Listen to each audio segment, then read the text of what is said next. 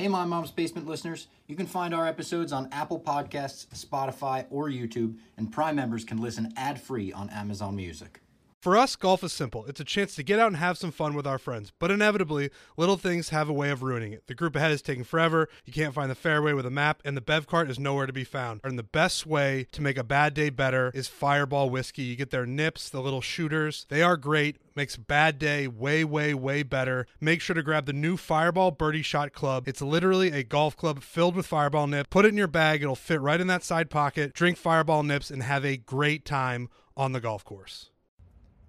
Hello and welcome to My Mom's Basement, presented by Barstool Sports and 3Chi. I am your host, Robbie Fox, and today I've got a mixed martial arts edition of the show for you with not one, but two interviews. First up, we got Rob Font of the New England Cartel, who has a fight coming up against Marlon Moraes on December 19th. This was a great sit-down, great interview. I've never gotten the chance to talk to Rob Font before, despite being a fan of his for a while, so this was cool for us. And then I'll throw it over to Jordan Leavitt, who picked up a 22-second knockout victory over Matt Wyman this past Saturday by just fucking picking him up and slamming him on the ground. It was brutal. It was vicious. It's a great interview. We talked to him as well. And as always, before we get into it, I have to remind you guys about 3Chi and their Delta 8 THC. It's getting time for the holidays, ladies and gentlemen. Happy Hanukkah. I think today is the first day of Hanukkah. If you celebrate, if you're looking to get a last-minute gift for somebody and say, hey, listen, I know this is going to be late. Maybe the shipping isn't going to come for a little bit, but maybe you give them a piece of paper with this on it. It says, I got you some 3Chi. Go to 3chi.com right now and get some Delta 8 THC for me. You could get gummies, you could get vapes, you could get tinctures, you could get whatever you want. This stuff is amazing. It's basically the perfect hybrid of CBD and Delta 9. That's what the feelings give you, at least. Gives you that similar buzz, all the medicinal effects of Delta 9 without the laziness, the anxiety, the paranoia, that mental fogginess. I use it every single day. I've got the vapes myself, and I absolutely love it. I swear by it. I mean, Delta 8 users report feeling far more active and outgoing with increased confidence and almost none of the anxiousness and paranoia associated with Delta 9 usage. It's amazing stuff. My recommended products would be the black raspberry gummies. I love those. I think they're friggin' delicious. You got to be careful with those. I would start with half a gummy, wait maybe 90 minutes. If you don't feel it, maybe take the other half, maybe even take like a quarter after that. I don't know. I've seen people, my mom included, take a little more than they anticipated, and it sends them zooming. This is the real deal stuff. This will get you high. This will give you that buzz. This will make you fail a drug test. So keep that in mind with your purchase. You must be 21 or older to purchase. And hey, if you use the promo code ROBBIE at checkout right now, that's ROBBIE, don't try to spell it with a Y, ROBBIE, you will receive 5% off your total order. You must be 21 or older to purchase. The website is 3chi.com. That's the number 3chi.com. Use the promo code Robbie. Now let's get into the first of our two interviews. All right, ladies and gentlemen, welcome back to the show. Welcome back to My Mom's Basement. It's Robbie Fox, and I am here with yet another New England Cartel member. I'm trying to collect them all, really. I'm getting every one of you guys. Rob Font, he's got a fight coming up against Marlon Moraes on December 19th. What's up, man? How are you? I'm good, man. We're 2 weeks out. Weight's good, healthy. Just ready to get in there, put on a show for the fans. Big opportunity. It's everything I ever wanted, and I'm ready. It's huge. It's a huge fight in your career. And now today, as we record this, it's December 7th. It's 1 year to the day after your last fight against Ricky Simón. Now, this fight was amazing. You earned Fight of the Night honors. 1 year later, looking back, what do you think about this fight? It's weird that I had a year off, obviously rehab, but I feel like I'm better than that guy that fought, Ricky Simón. Like, really do. I think the break helped me out a lot. I saw the game differently. I did a lot of watching. I saw the game a lot differently. I'm approaching it a little different. Not like crazy changes, but it's a little more tighter on how we approach it. And I'm seeing results. I can pull up my old sparring footage from the Ricky Simón fight, and I can pull up this sparring footage, and it's like night and day. It's a totally different person, and I'm excited. It's like, and I just got to go out there and handle business. But I'm excited because this has been so long, and I feel like it's going to be a big finish for me. I was going to ask, are you itching to experience this like COVID fighting experience? No crowd, the whole different environment. Yeah, I mean, definitely. Obviously, I got the opportunity to kind of get that what it feels like with Calvin. He did Yep. Florida, Jacksonville. I'm sorry, Jacksonville, and they did Fight Island. So I got an idea of it. We've been keeping it super awkwardly quiet when we spar, so it was like it was literally just the coaches talking. So we try Yeah. to mimic that as much as possible. But yeah, I mean, it's definitely awkward at first, but in the next I feel like the first 30 seconds, it's like another day. At You don't that even point, hear the you're in a crowd. fight, right? Yeah, Yeah. You're yeah. just It's the focused. first, I would say, the first 2 minutes, the awkward walkout, maybe the first 30 seconds. The moment you take a leg kick or get punched or punch somebody, it's right back to what you do naturally. So Let me tell you this. I'm not going to tell you how to control your emotions after the win, right? But say you get a win, big finish, like you said. If you scream in there, it's going to be real awkward. As someone that has experienced the screams, it's always just like, huh, we're all alone in here. You just screamed in an empty warehouse, dude. Talk to me about this year off. You said you changed a lot of the ways that maybe you're approaching things. You did a lot of watching. Who were your favorites to watch? What were the things that you were looking for, really? first off, I went back and watched all my videos and broke myself down. Started with obviously all my losses, and then I saw what I did when I lost. I saw what I did when I won in reaction. I kind of broke that down. Weirdly enough, I watched a lot of Max Holloway, Charles Oliveira, and those are two of the main guys I watched a lot because of that the pace they peak as far as Yeah. like the submissions, how he just throws on submissions from anywhere, everywhere. Charles Oliveira, and then Max Holloway with the numbers was kind of perfect because I had an idea that Calvin eventually fight Max, so A little did a lot of that. pre-studying. Exactly. A lot of kickboxing. Went back and did a lot of the Ramon Deckers. And then obviously all the fights that came up during the pandemic. But really started off with myself. Did a lot of studying on Max, the last day on Holloway, and just trying to bend those numbers and those submission attempts and that kind of like fearless attack on like the way Charles Oliver does. He doesn't care. He's just going to jump on anything you give him. He just jumps on it. And I think I want to bring a little more of that out. Both of those guys you just Against mentioned yourself. have two of the most exciting fights coming up for the entire year. I mean, Max Holloway and Calvin Cater, your guy, and then Charles Oliveira and Tony Tony Ferguson. Ferguson. Holy shit, that's just a Crazy. violence fest. I'm so excited for both of those. Talk to me about Calvin and your friendship with him. I know that you guys are super close, corner mates and everything like that. So just talk to me about how that relationship formed. Yeah, no, it started off with me wanting to fight him wanting to fight me on the local scene. And then obviously Tyson stepped in and was like, listen, guys, you guys are thinking too small.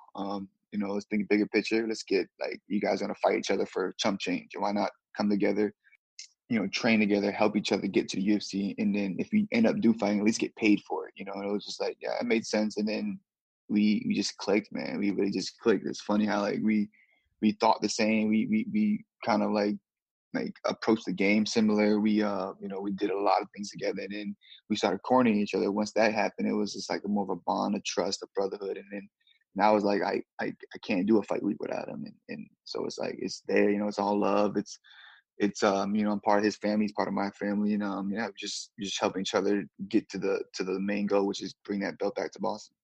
That's awesome, man. I didn't know that you guys met in that way, that you guys were each individually fighting and then came together like that. So, talk to me about how you got your start in fighting. I know it's like kind of a strange route into how you discovered mixed martial arts. I know delivering pizzas was involved. Yeah. So I was delivering pizzas and kind of like just like bullshit, not really doing much, just partying, delivering pizzas, making a couple of dollars on the side. Just wasn't terrible, like wasn't completely just being a bum, but it just What wasn't age are we doing talking here? like 2021. Wow, so you So it didn't was start kind of training until even then? yeah. I didn't even really watch it. I didn't even watch it. Holy It shit, was that's yeah. crazy, man. I didn't watch it. I didn't know it, and then I delivered to. Obviously I knew of the UFC. I kind of knew of like Chuck Liddell and like Hmm. Rampage. That was it. I knew the superstars, I guess you could say, and then I didn't really understand like WC and UFC and like how two different promotions. I didn't get it at first. I kind of grew up on boxing a little bit and obviously regular sports, but I wasn't a diehard, or I didn't grow up on MMA and I wasn't a diehard MMA fan. And then I was delivering pizzas and I delivered to a house. They were doing jiu-jitsu outside, and it was just like, what the hell is this? This is pretty cool. Like, what's going on? They broke it down. It's jiu-jitsu. It's part of part of the martial arts. It's not like judo. It's not wrestling. I'm like, all right, cool. And it's like, but they were all MMA guys as well. I'm like, well, we also do MMA. I'm like, what's MMA? They broke that down. And then I eventually tried out a jiu-jitsu class and just fell in love with it. I was like, oh, this is awesome. This is great. And then I just like, wait a minute, like I can make money doing this. I'm like, you telling me I can make money? Like all I gotta do is win, and I keep going forward. I'm like, man, I think I could do this. And then I would just always kind of like hang around and watch the pro team spar and roll and all that. I'm like, wait a minute, like I don't know if I'm too cocky enough right now, but I know I'm not good on the ground, but I know I can stand with like the guys right now.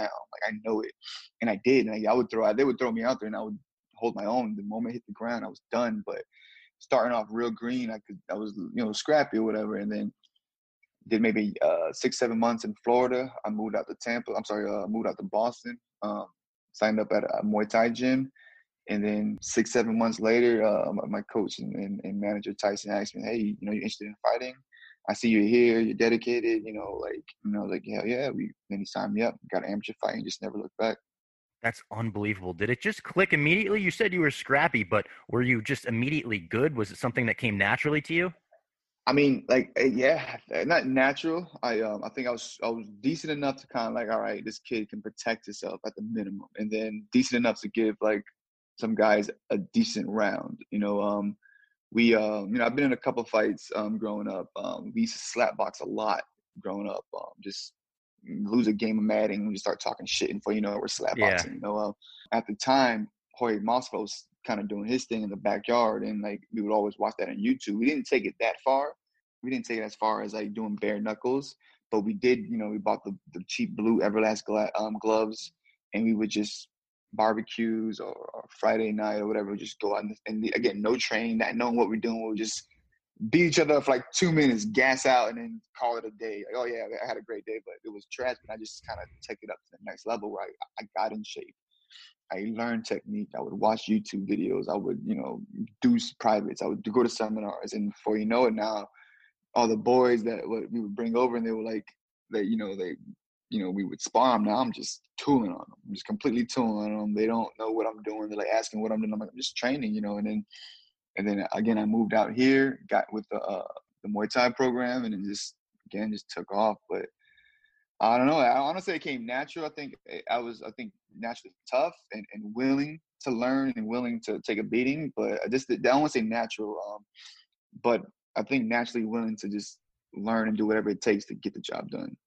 Meeting the New England Cartel, this whole brotherhood, which I'm such a fan of because I was such a big fan of Joe Lozon growing up. He was one of my first guys that I was super into in the sport. So I kind of feel like they're all, his guys. They're all his chain in some way or another. A lot of them are, at least. In all of the camps in mixed martial arts, you guys seem super tight-knit, super close. Yeah, no, it's it's a small group of guys that like really understand that we got to we got to win big fights. Not too many people want to train like the way we train. Not too many people have the opportunity to kind of like get together and just get after it. So, like I said, like there's the Navy, then there's the Navy SEALs, right? In the Northeast, there's a lot of fighters. Not too many can join the Navy SEAls. You feel me? And I think that's what we are. We're kind of like the Navy SEAls, where we take it to the next level. We can just show up for work, but we show up and we do the extra mile all the time. And there's a select few that do that out here, and you can see it. You can see it in the performance. You can see it in the way either to win or lose. You can see it like it's night and day with how we prepare, how much attention to detail Tyson Chartier is. It's just different. And then you have the other guys. What I'm saying? They're cool, but it's not the cartel. It's a little different. It's an elite group of not just fighters, because again, we got obviously myself, Calvin, a lot of up and coming fighters, but we have an elite group of coaches that do whatever it takes to get the job done. They don't care about the brand. They don't care about the gym. They don't care about making money. They just want to get us through the mission, because again, like, this is tough. We go out there, we could potentially get fucked up real bad, and they get that it's like it's more important about the fighter first over the brand or the school name or anything like that. And so we have a huge network full from Maine all the way down to Rhode Island of coaches that really understanding that will ride all the way from Maine all the way down to Rhode Island just for an hour session and go right back up. You know what I'm saying? So again, it's an elite group. You got a small, tight group, and it's definitely growing. But it takes a lot just to kind of link up with us.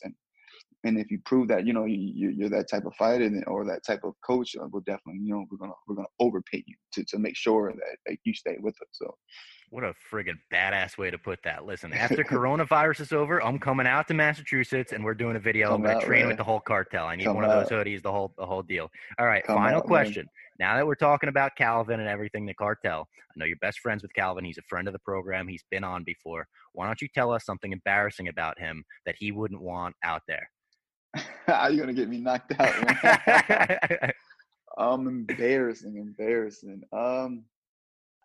Is he scared of My monsters? Does he sleep with the lights on? Like, what's the whole deal with Kadar? Oh, actually, like, he's very, very I guess it's not embarrassing. I guess calm. He's very terrified of spiders. Spider. Oh, me Definitely, too. yeah, Oh, shit.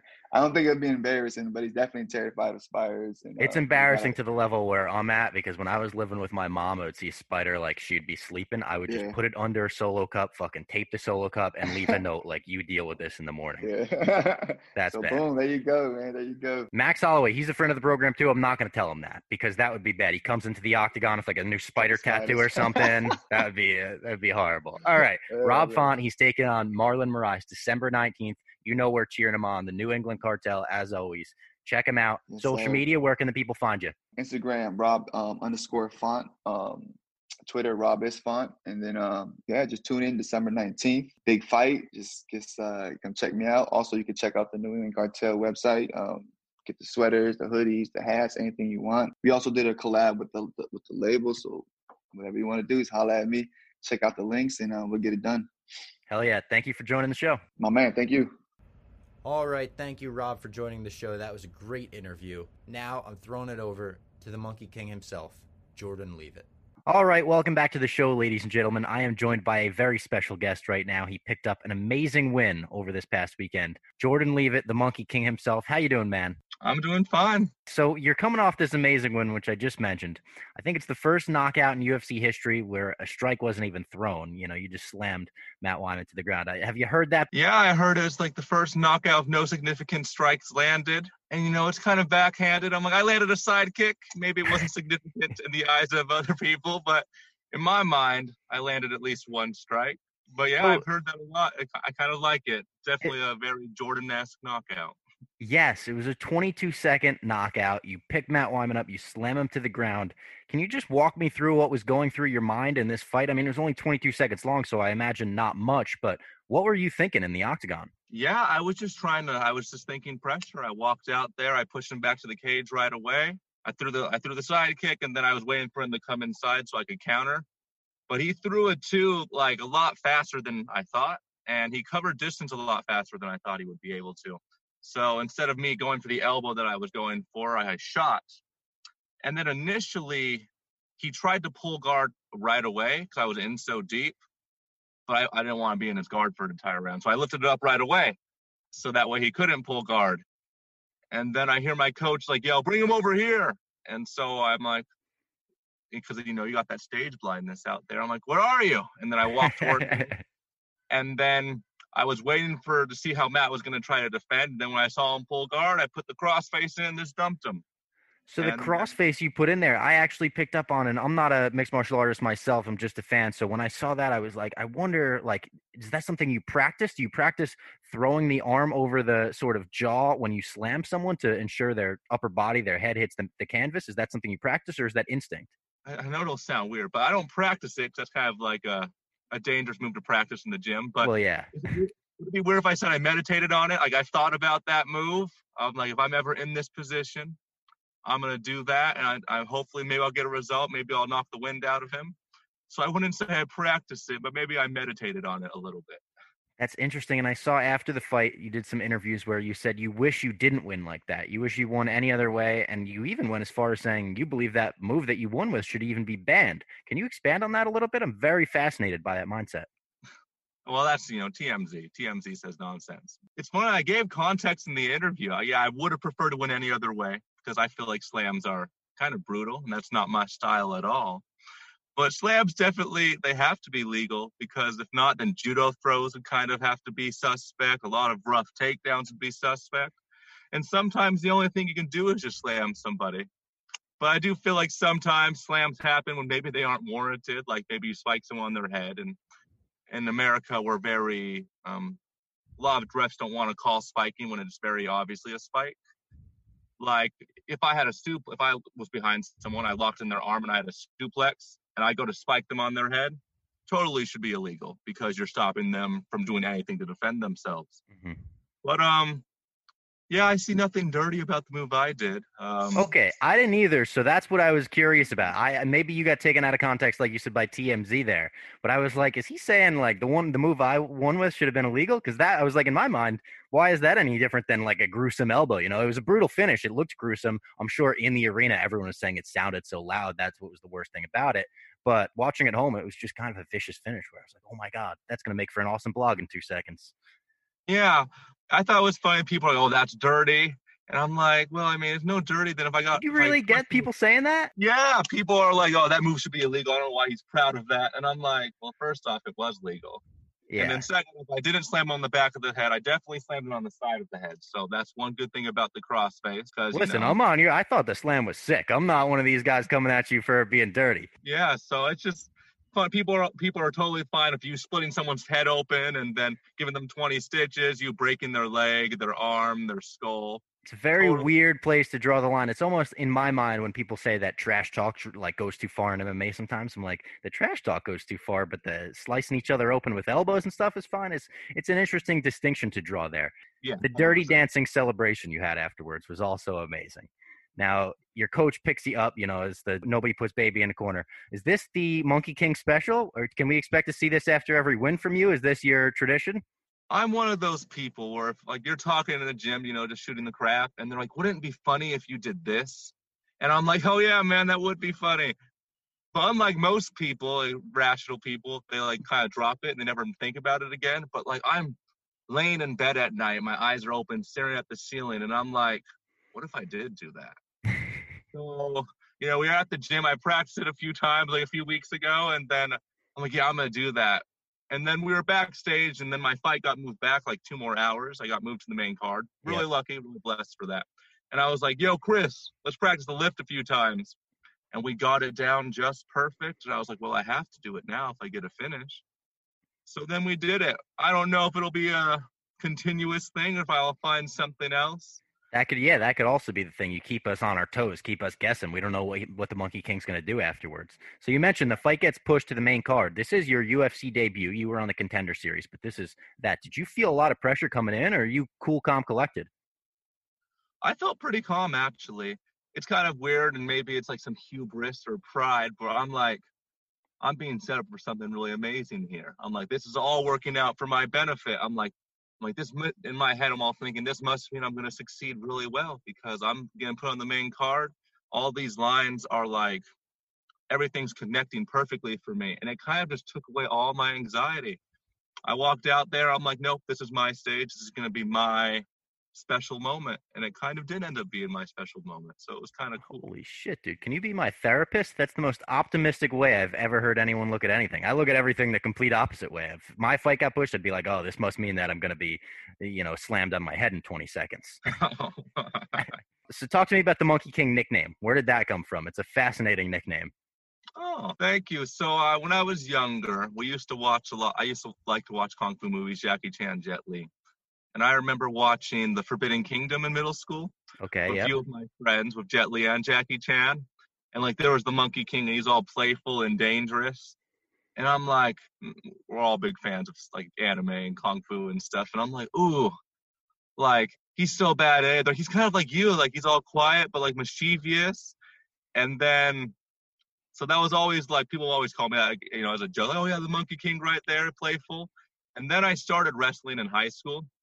And like one time as a joke, after I won a match, I like crawled on my knuckles off the mat.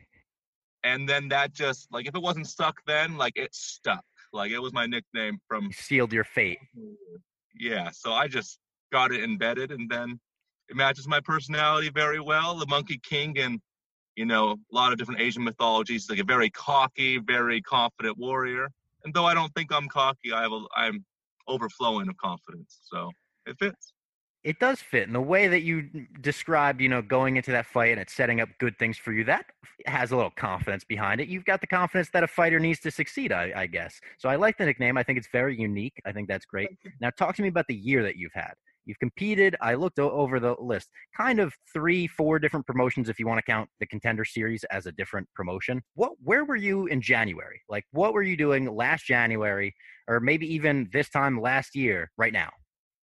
Oh, like about this time last year, I had just fought for Gladiator Challenge, which is a smaller show and sometimes a little sketchy. Maybe another time I could talk about some stories. But I just won my fight in 17 seconds heel hook, and I didn't know what was going to happen for me. Money was running a little low. I was like, maybe I'm going to have to maybe take some time off from fighting so I can get a job and a full-time job and start paying the bills and everything. And then, I went to hang out with family for a little bit, and then I came back and I got a fight in Ohio, and I won that fight. I was out of shape for that fight. I went out there, won a decision where I should have finished him, but weight cut messed with me that time. And then that fight allowed me to pay my rent for 2 months. And then I got another fight in July, and then I beat Levon Lewis, very talented kid. Definitely my hardest pro fight so far. I was in a weird mental space for that because I was on the LFA stage, and they switched my opponent last minute, and he was very talented, and we thought he was smaller. So when I saw him at the weigh-ins and he was bigger than me, it was weird. So I was a head case for that fight, went out there and then choked him out and won that fight. And then I was just fishing. I was fishing with family up in Utah for some crawdads. And I'm like, barefoot in my pajamas. And I get a call from my agent. He's like, "Can you fight in 10 days? And I'm like, "I don't know, man. What's the money like?" He's like, "It's not about the money." And I'm like, "Then what is it?" He's like, "It's Contender Series." And I was like, "Let's do it, man. Like 10 days. I didn't even know who the opponent was yet. I'm like, "Yeah, let's do it. Who am I fighting?" Fought a nice, talented southpaw, Jose Flores. Went out there and took him down right away, choked him out. And then I got my contract. And I announced my pregnancy, which we had just found out about. And, I was just on top of this giant mountain. Like, the year was, like, perfect. There was no better way for that year to end. I didn't plan on fighting this year. And then I got a fight with Matt Wyman scheduled. And I'm like, okay, if I just get this fight, I could pay my rent for the next year, be very frugal, and then be careful. And then I got the slam knockout, and I got the bonus. And it's just been a roller coaster. I went from, worried about how to pay my internet bill to now, like, I'm about to get a lease and pay off the entire year up front. It's been a crazy, crazy year. Best year of my life.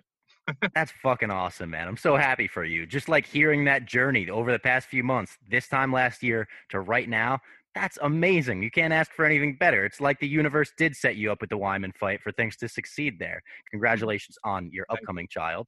And what's next for you? You looking for a quick turnaround? You looking to get back in there beginning of 2021, take some time off now? What are you looking to do? Right now, I think the thing I'm focusing on the most is getting ready to meet my daughter, preparing the home for her, being here for my wife for the last 2-3 months of the last trimester. And then as soon as I see my daughter, it's go time. Like, next fight's then for you her. get that dad strength. Then you get to come into the UFC with a little extra, Yeah, I've had this dad bod for years. Now I'm finally getting a dad. So you get the dad strength, you get the dad adrenaline. You got to get a nice pair of New Balance shoes when your daughter's born. Jordan, this has been great. We'll have to get you back on before or after your next win or something. You'll become a new friend of the program. Jordan Leavitt, everyone, the Monkey King. Tell everyone where they could find you on social media. Yeah, if you want to follow me on Instagram, you can follow me at monkeyking_UFC. Or if you want to follow me on Twitter, which I'm very new to, you can follow me at Mr. Jojo Monkey King. Awesome. Thank you for the time. I appreciate it. All right. Thank you, Robbie. You have a good one.